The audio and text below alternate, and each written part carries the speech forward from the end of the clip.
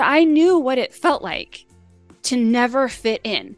I was Hmm. constantly feeling like I was inside this club. I was born into this. This was my birthright, but I never felt like I belonged. If I could prevent somebody from feeling that alone inside of a crowded room, I was going to do that.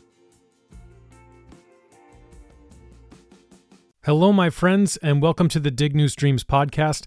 I'm your host, Dave Capozzi. This week, I'm joined once again by my friend Stephanie, the Exvangelical Xennial.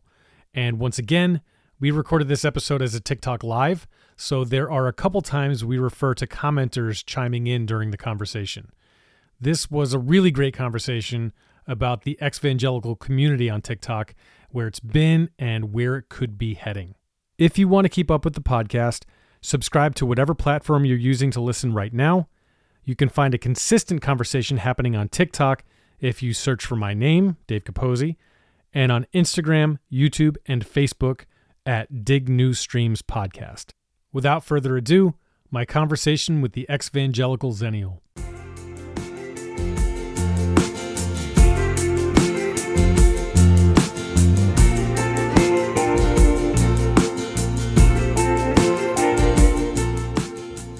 I can pretty much say any swear word, but I cannot say the Lord's name. Like, I cannot say GD Or JC.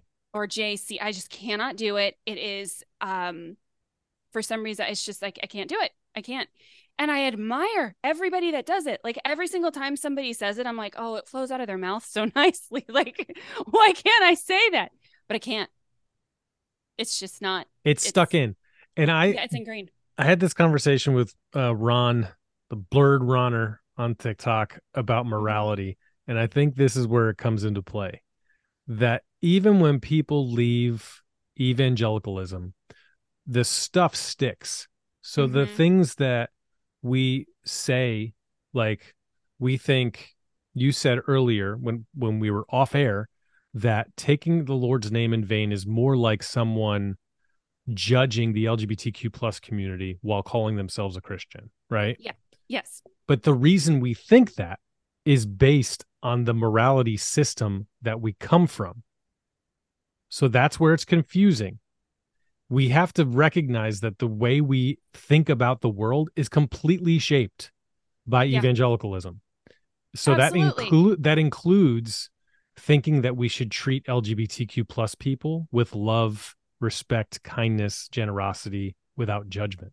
So that's what's very confusing about all of it.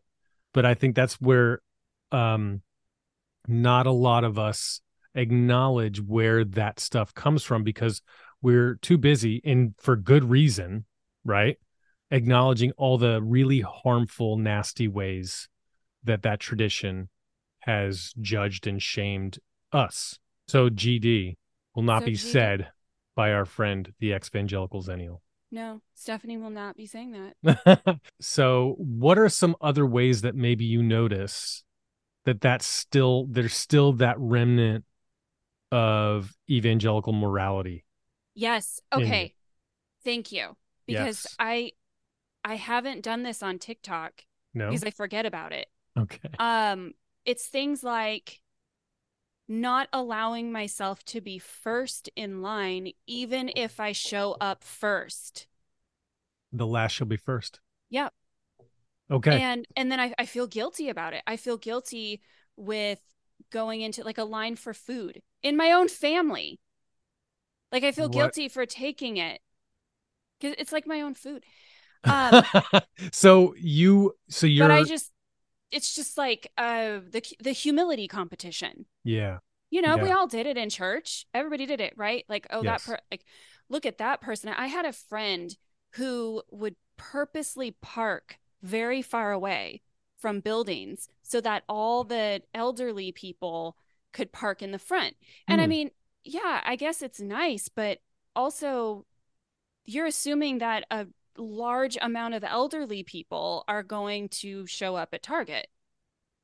True. All at this time. That's a lovely thought. It's a lovely thought, but it's also a very fractured thought because it's, again, trying to compete with, trying to compete for humility. Yeah. Yeah, within the tradition that we were brought up with, the definition of love is self-sacrifice. So anything that you can do to put yourself last Mm-hmm. is the most good thing that you can do. And so you Yeah. still do that to this day Um, in some yes. ways. Yeah, In some ways. Yeah. Can I tell you a story? of course. This is a I would really love for you to embarrassing. tell us the Yeah, story. this Yeah. is really embarrassing. Um, when I was newly married, we had like no money. Um, but Hollywood Video was doing their thing where you could pay like $15 a month and you could rent unlimited videos. Yes. So that was our entertainment. So every day I would go in and get something, or every other day. And if there were movies that were out of place, I felt like God had placed it on my heart to put those movies back in the right place. Amen. Um, I did this for weeks and maybe months. Wow. And I spent an awful lot of time in Hollywood Video making sure that everything, like anytime I pass something, it's integrity. I have to be a person of integrity. Right. I did everyone's job at Hollywood Video for them for free. I Right. paid them. You did. I paid them Y- $15 a month to organize their shelves. And I thought I was being a really, really, really good servant of Jesus. Okay, so it was connected to religion for you. 100%. Yeah. Because if I passed it and I didn't do anything, then I didn't have the Spirit of God. I took James 5:12 very seriously. If you see a brother in need and you do not give, then the love of Jesus Christ is not in you. Wow. And that, So it's not about Candace is asking if they paid you. My guess is no. And did they give I you any paid kind of them. you did, but did they give you any kind of discount? They're like, this lady is like No, organizing our shelves. no. But the guy that worked there was also newly married. He was a very, very nice guy. And I think we may have became friends, but that was because Organized his shelves. I organized his store for him. I Do think you he was the okay, that manager. that brings up something for me. Do you find that the way that you used to make friends or connections was by constantly putting yourself out? So basically, going out of your way to make someone else feel comfortable at the cost of your own comfort. Is this Yeah. a way that you felt like within church or within your life that sort of another way that you'd put yourself second, right? Did you find that that was true for you?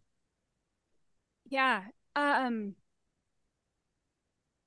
I I grew up with a narcissistic parent. Yeah. So every relationship from toddler to, I mean, now I've recognized that and I've extracted a lot of that, but all of it was performative. Mm, So, yeah. and then you add the evangelical movement into that, which is inherently narcissistic. Mm, Um, and every relationship is performative. I mean, I don't think that you can have the evangelical movement and a relationship that's non-performative. Like I don't think that that is possible because you're performing for the to be in the good graces of God. mm, mm, And because you're doing that, like God is your overall representation and is supposed to be what models every relationship.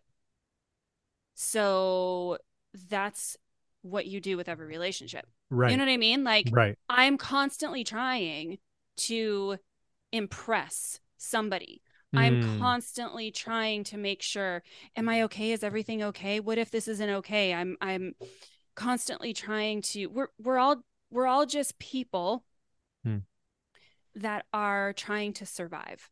yes. And so I'm going to read the temperature of the room. I'm going to read your body language and immediately try to shift and mold myself so that you find me um interesting so that you accept me in your group so that I have survival. Yes. So that we have alliance with each other. Right. So Um because that's what survival meant for you as a child. And then yeah. and so many of us experience that on some level because within the tradition there is this setup for, as some people are commenting, it's a trauma response, it's a setup for abuse when the Yeah. figurehead is jealous for you, when the figurehead Mhm. requires you to submit yourself in a way that negates your most essential needs, then that's the way that you're going to behave throughout your life. So, do you find still on the other side, which isn't that far back in your rearview mirror, Mm-mm. do you Yeah, it's find 3 that you're years. still, when you enter a room, that that's still sort of what's going through your mind? I think that I will always um read the temperature of the room. I don't think that there will ever be a day that I will not do that because it's now who I am. Hmm. It's how I use the information that I'm given. Do I use it as a way to hold power and manipulate?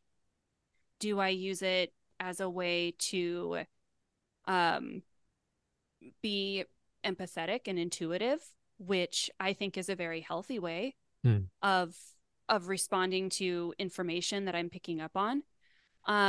Or do I use it as a way of allowing that to control me Hmm. and being afraid of it or being afraid of the people that I'm around? Um, I think that's it's all about how I perceive it. So Yes. back in church in the mega church, I'd walk into a room and if it felt a little off or if I there were times where I just felt like, I don't think that these people like me. And I would immediately go inward um and allow that to become the truth and the narrative that I told myself. Yes. And that was my sensory nervous system telling my body, you are not safe. Yeah. Now maybe I was safe, but my sensory nervous system was sending out those neurotransmitters saying, you're not safe, you're not safe, you're not safe. Um, because I was brought up in a home where love bombing was the thing. So if Hmm. somebody wasn't love bombing, Yeah. it didn't feel safe. Right. Because most of the time in life, people aren't just going to be doing that.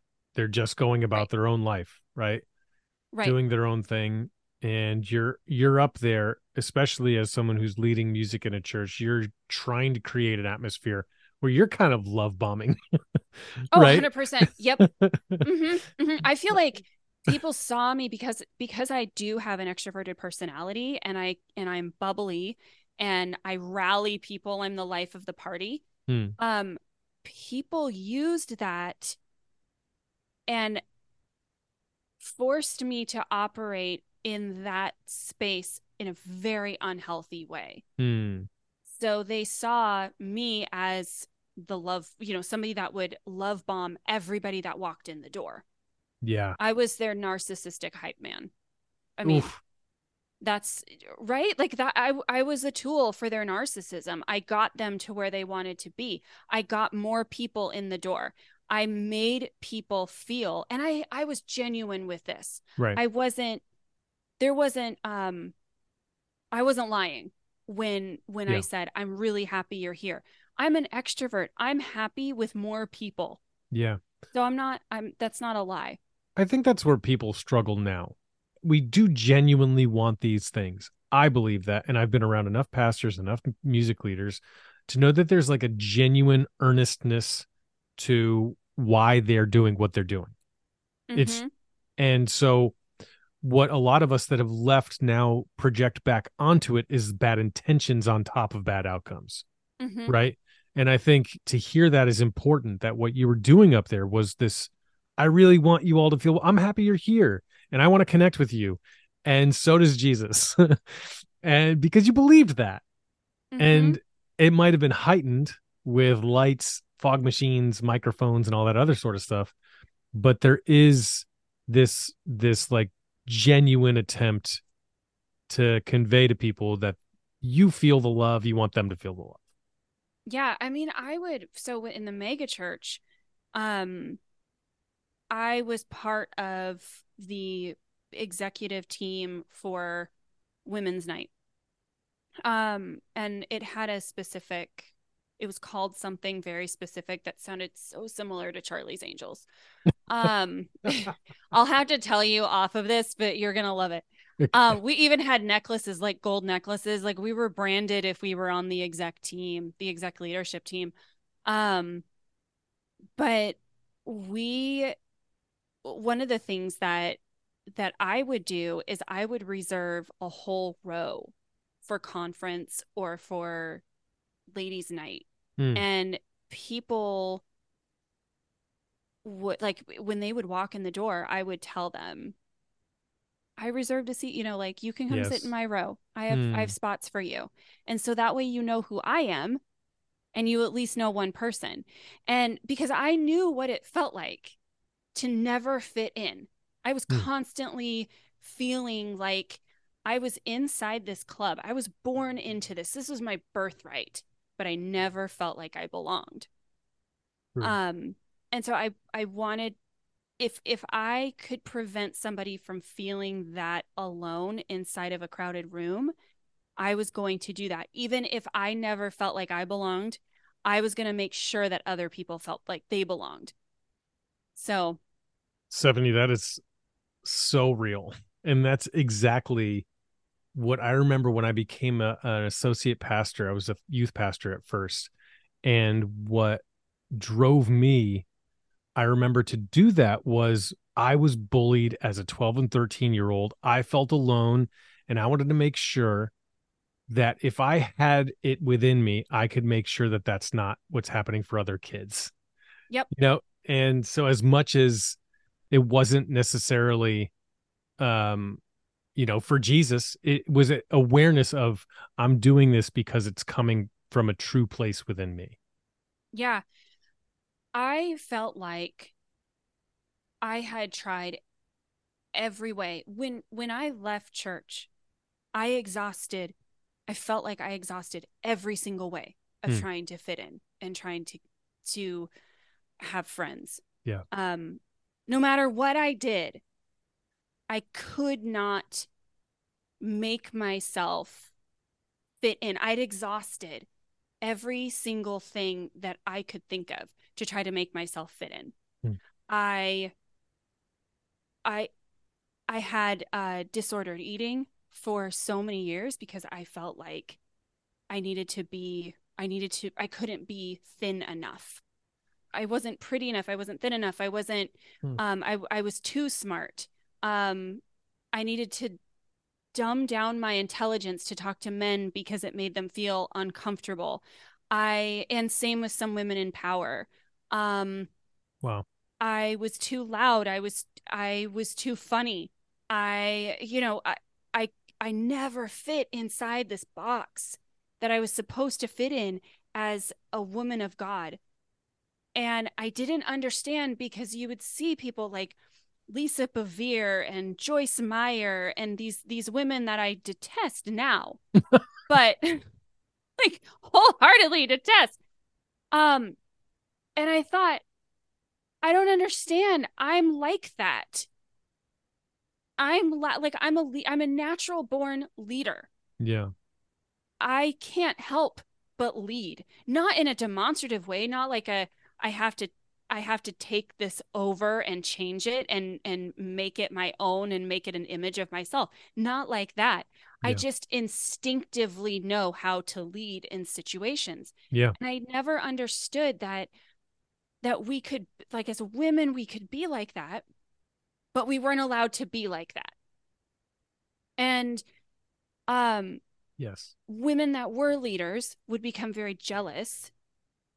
And I'm not Yeah. saying that in an egotistic way. I mean that women in the church that are in leadership, when they get jealous, they get vindictive. Hmm.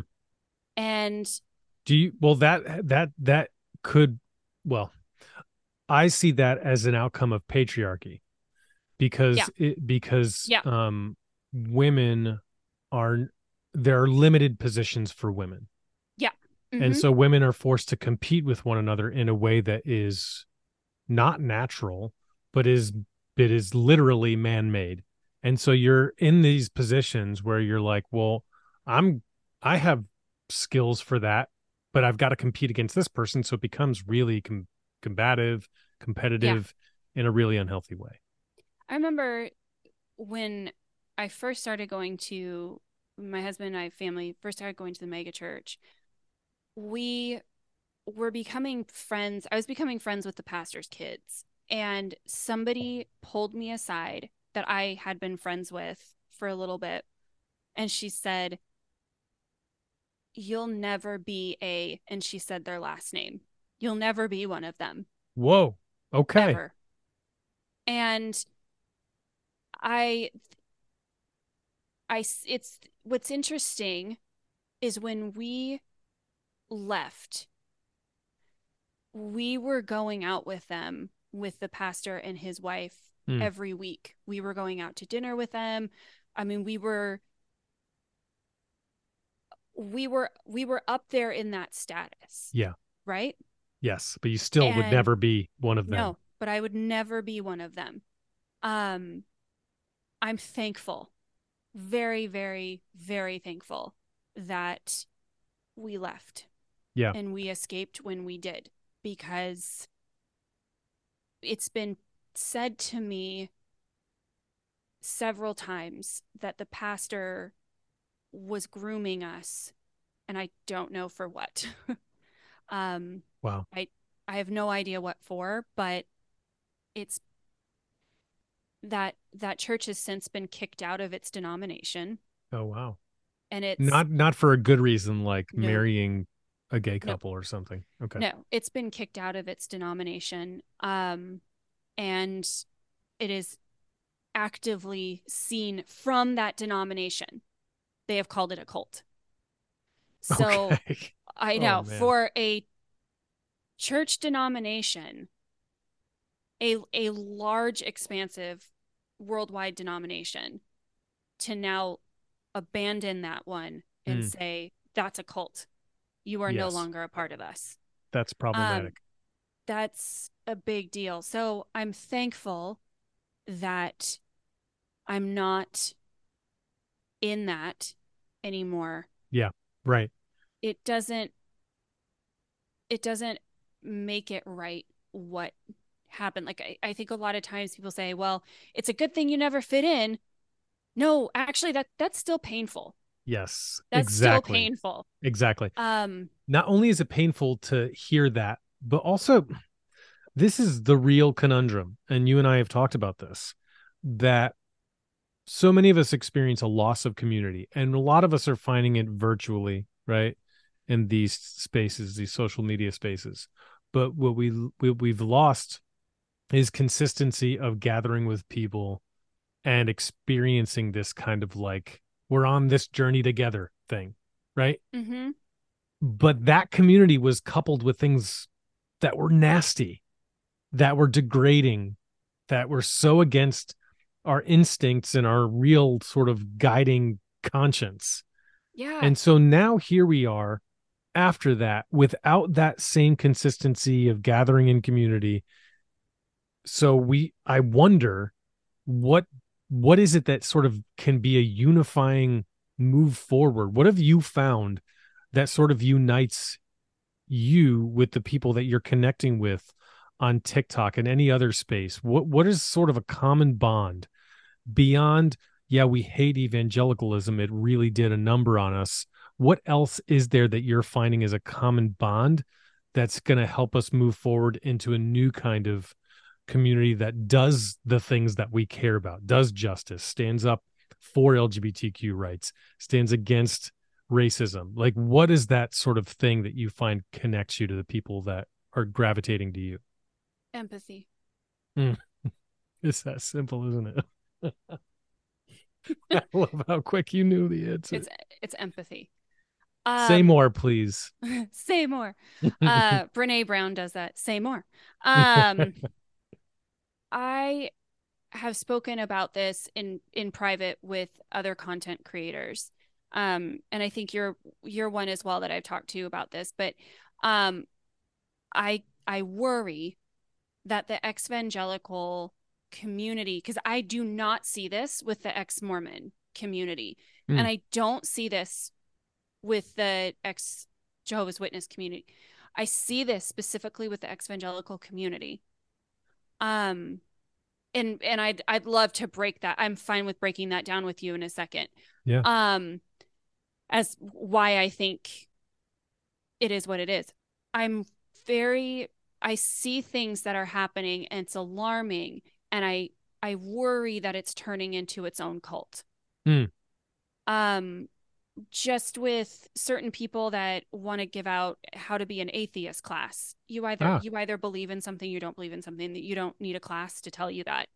Um Mm. it Agnosticism is sort of along those lines. Like you don't need to be taught how to live a life of agnosticism. How to wonder if there is something out there or Yeah, not. like I don't sit and think I'm puzzled how I wonder. That's not a thing, you know? So I get concerned with some of the things that I see. I Mm. still see some of the very unhealthy behavior that I saw inside of the church occurring inside of an exvangelical community, Mm. Interesting. because we're making trauma bonds, but we're not going beyond that. Mm. There's not a lot of content creators out there that are making content that talk about life beyond the 5 stages of grief. Yeah. Do you think that this kind of a community, the way that it is set up, has the potential to keep us in that stage? Is that what you're saying? To Yeah. keep us in those 5 stages? Yeah. Okay. Yeah, I think So, so. so you said that you don't find it in the ex-Mormon community and the ex-Jehovah's Witness community. What do you think it is about the ex-evangelical community that I sort think, of causes that? right. I think because, so with Mormonism and with Jehovah's Witness, they've got like they've got a ton of rules. Hmm. And it's the same. Like it's you go to one ward in a Mormon church, you go to it's the same thing that's being in the temple. It's the same, everything is the same. It comes down from the prophet. Hmm. Okay. But in the evangelical community, all the rules are not talked about, but insinuated. And it's different in every denomination and every church within that denomination, because denominations and individual churches are governed by an individual pastor. Yeah, they might have bylaws, but if the pastor's mom has, or the pastor's dad has a revelation from the Lord that all of a sudden this is not okay to do, then all of a sudden our entire, like the whole entire congregation is not doing that, right? But you don't Yes. have that in the Mormon church. That's It so comes true. from the prophet, That's and so then true. everybody falls in line. That's good. I think there are elements of what you're saying that are true. That evangelicalism is this sort of all over the place. We Mm-hmm. can't pick a lane thing. And at the same time, the power structures, the top players within the movement have been organized enough where they have captured Supreme Court justice seats. They have Mm-hmm. captured the presidency. They have captured Senate seats. And it is because of evangelicals that people like Marjorie Taylor Greene are in office, that Trump was elected, that Mm-hmm. we have those, therefore, the Supreme Court justice seats. And so there's enough of a commitment to a particular lane Mm-hmm. within evangelicalism. And that's what I'm interested in now. So, with all of these ex groups that we're together with, the fact that you know ex Mormons and ex Jehovah's Witnesses now, and I do too, what do we do in an organized way that is about doing justice for those that are marginalized and oppressed, Yeah. that like it against the system that we come from, that is about marginalizing the people that we care about?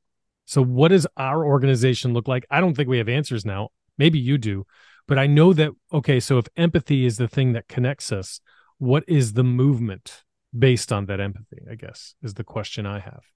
Yeah. So what is empathy in essence? you're putting yourself in the other person's shoes, and you're trying to see what it's like from the other person's eyeballs, from the other person's perspectives, Yeah. their emotions, their feelings, their experiences. I know that I am a person of privilege. Um, how can I use that if I have empathy?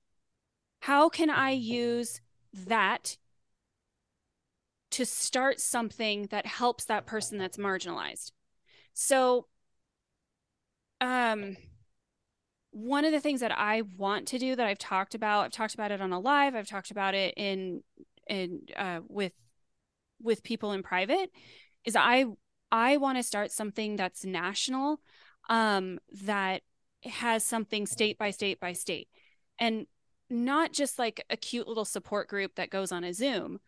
I'm talking about, like, I want somebody in that state to be active in looking up what they can do to push for trans rights, to push for the rights for trans youth, to push for the rights of the LGBTQIA, to push for, protests and gun violence and all of that kind of stuff. Protesting gun violence. That's what I think we should do. I think we should still be doing the work that we thought we were a part of when we were in church. Oh, that's We should interesting. actually go and do it.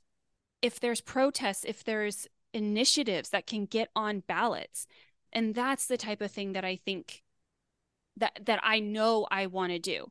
In addition to that, offering that support and saying, yeah, like, we can all get together and we can have coffee, or our families can get together and we can have, we can do dinner, or whatever, spend a holiday together. Of course, we need that support, but we're forgetting that the same people that needed that support when we were in the church still need it, but more. Yeah. More now than ever. Yeah. And I think yes, to all that. And also what I'm curious about is, from my days of community organizing, I know that we need to be understanding the needs of the people that are most impacted by injustice, right? Yep. Mm-hmm. And so in order to do that, we, if we still hold on to these principles, one of the things that I get very concerned about, for as someone who has spent his life working with people experiencing homelessness, working with people on, in communities that are impacted by injustice. I know that there's a lot of people that say they care, and this is from the most liberal people, right? Mm-hmm. And yet live the furthest away from those that are affected by it.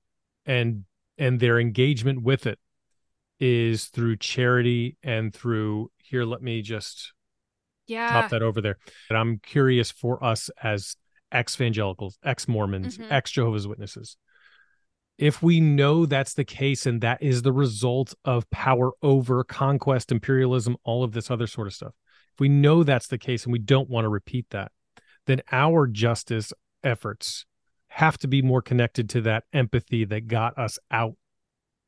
And so I wonder what it looks like to not necessarily forsake our privilege, but to understand what it drives us to do. So it drives us to almost be more like, and forgive me for anyone that's triggered by this, but to be more like the person that we understand in Jesus, who is like, you know what? I'm good with all the stuff I could have. I want to be among the people that are suffering in a way that helps me to understand better, that helps me to fight alongside them and to listen to them for their voices as we fight for justice. And so what's essential about that, and this is a little bit of a rant, is for us to be consistently together. And that's where we've been spread out. And I love this app for this reason. I love this conversation for this reason, that it brings us together. That, like, these people that have left all these different religious traditions are now together. So the question is, what do we do with that power? Because there's so much power in that, right? And you are touching on that. You're touching on it a lot. Those dreams of what does it look like for us to galvanize around this movement around the country in Ohio? And like that question of how do we stay together in a way that connects us for a common purpose? That's what I'm wondering about. I think that's what Jesus was trying to do. We just took it and decided that we wanted to eliminate our own suffering, not other people's suffering. Whereas that happens to be the antithesis of the message. It's this, but it's this fine line, because you talked earlier at the very beginning about how we forsake ourselves for the right? good of others. And so we do this thing But where it's only like, to a point where I don't feel uncomfortable. right, Like I right, right, didn't right. think that it was a big deal to put movies back on the shelf. Like it never occurred to me that that's like now I see it and I'm like, wow, I was really nuts. I was very zealous. Um, because it's like a what is it? A pilgrim by itself is just an overzealot individual, but Yeah. two pilgrims together on a pilgrimage. Yes. Um, Yes. That's so so good. I was just overzealous. Yeah. Um, but I really believe that the ex high demand religious community, I I believe in whatever stage people are at in their grieving, that we can work towards trying to eliminate suffering without taking away people's rights to individuality. Because I can go into a community and try to eliminate their suffering while being incredibly offensive to them. Yeah. Well, by perpetuating suffering rather than alleviating, right? Because we don't. Exactly. Yeah, absolutely. And I think it's time for I think that it's a good thing to talk about anger and to all of that is okay. Like the stages of grief Yes. are great. They're for the living. They're not the stages of grief were written to grieve the living, to Mm, grieve things in this life. The mm, stage of like the person that authored the stages of grief was not talking about losing somebody to mm, death. mm. They were talking about grieving in this life, like whether you're grieving the living or whether you're grieving the loss of a job or the loss of a relationship. Like that's what the five stages of grief was actually written about. Mm. And I think that it's beautiful to walk through that. But we can get stuck if we don't start to use our anger as a tool Like a that propels catalyst. us forward. Yeah. Yeah. Yeah. How long have you been sort of active on TikTok at this point? Late August. Okay. Okay. Yeah. So in your time where you've been investing energy into this community building, because we can easily poke fun at it, call it, social media, whatever we want to, but this is a genuine effort at building community, at expressing yourself, at getting your story out, at grieving, all these things. In the time that you've been doing this, you've experienced something. You've said, well, it seems like, well, a lot of us are grieving still, and you're now not quite a year yet in. At what point are you like thinking about sort of shifting that for yourself? Are you starting to shift the conversation within your own page? What does that look like for you as someone who, has followers who people see as, the Exvangelical Xennial, as someone that they are sort of looking to? Like, what does it look like for you to sort of walk people through that as someone that sees themselves as a leader, because you are? Um, Great question.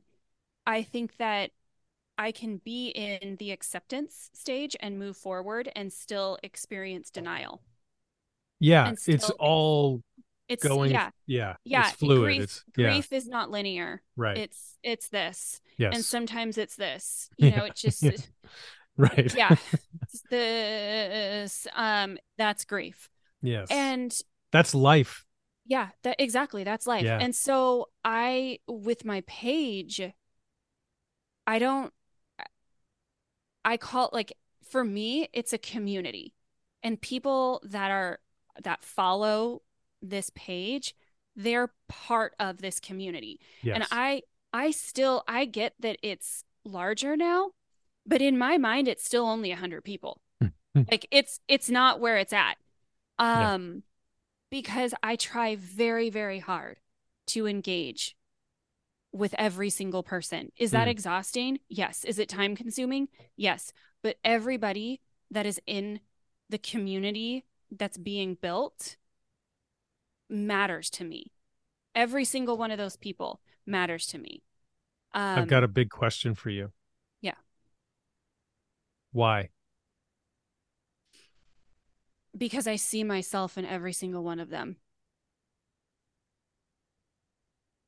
Because they breathe. Because they exist, and because they have value.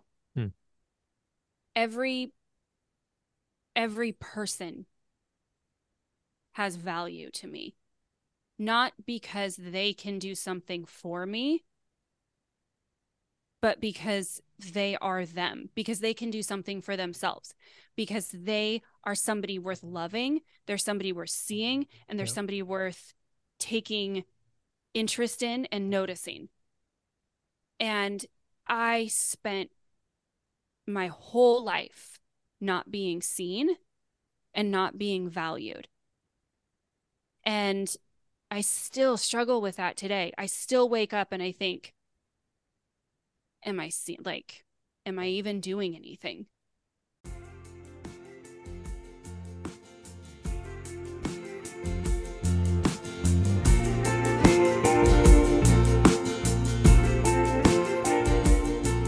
Thank you so much for taking the time to listen. I hope this conversation inspired some new thoughts or questions within you. Until next time, peace, my friends.